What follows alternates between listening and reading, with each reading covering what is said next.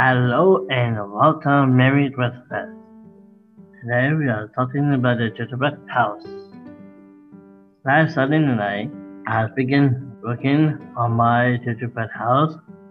I worked on Grandma's brother Andrew and his girlfriend Claire. My mom helped too. First, we sewed the different gingerbread peas. Then we began to put them in a share of coals with icing to join the walls and the roof. And the icing brings everything together, but also looks like snow.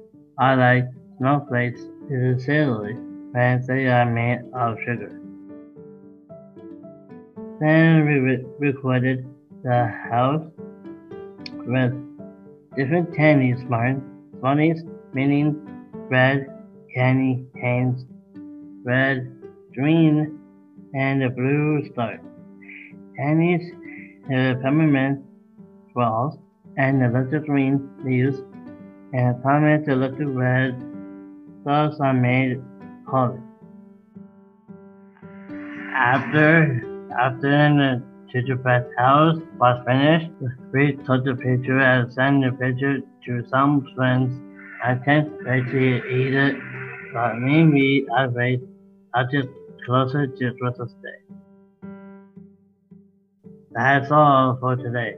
Thank you for listening to me next time on the Christmas David Show.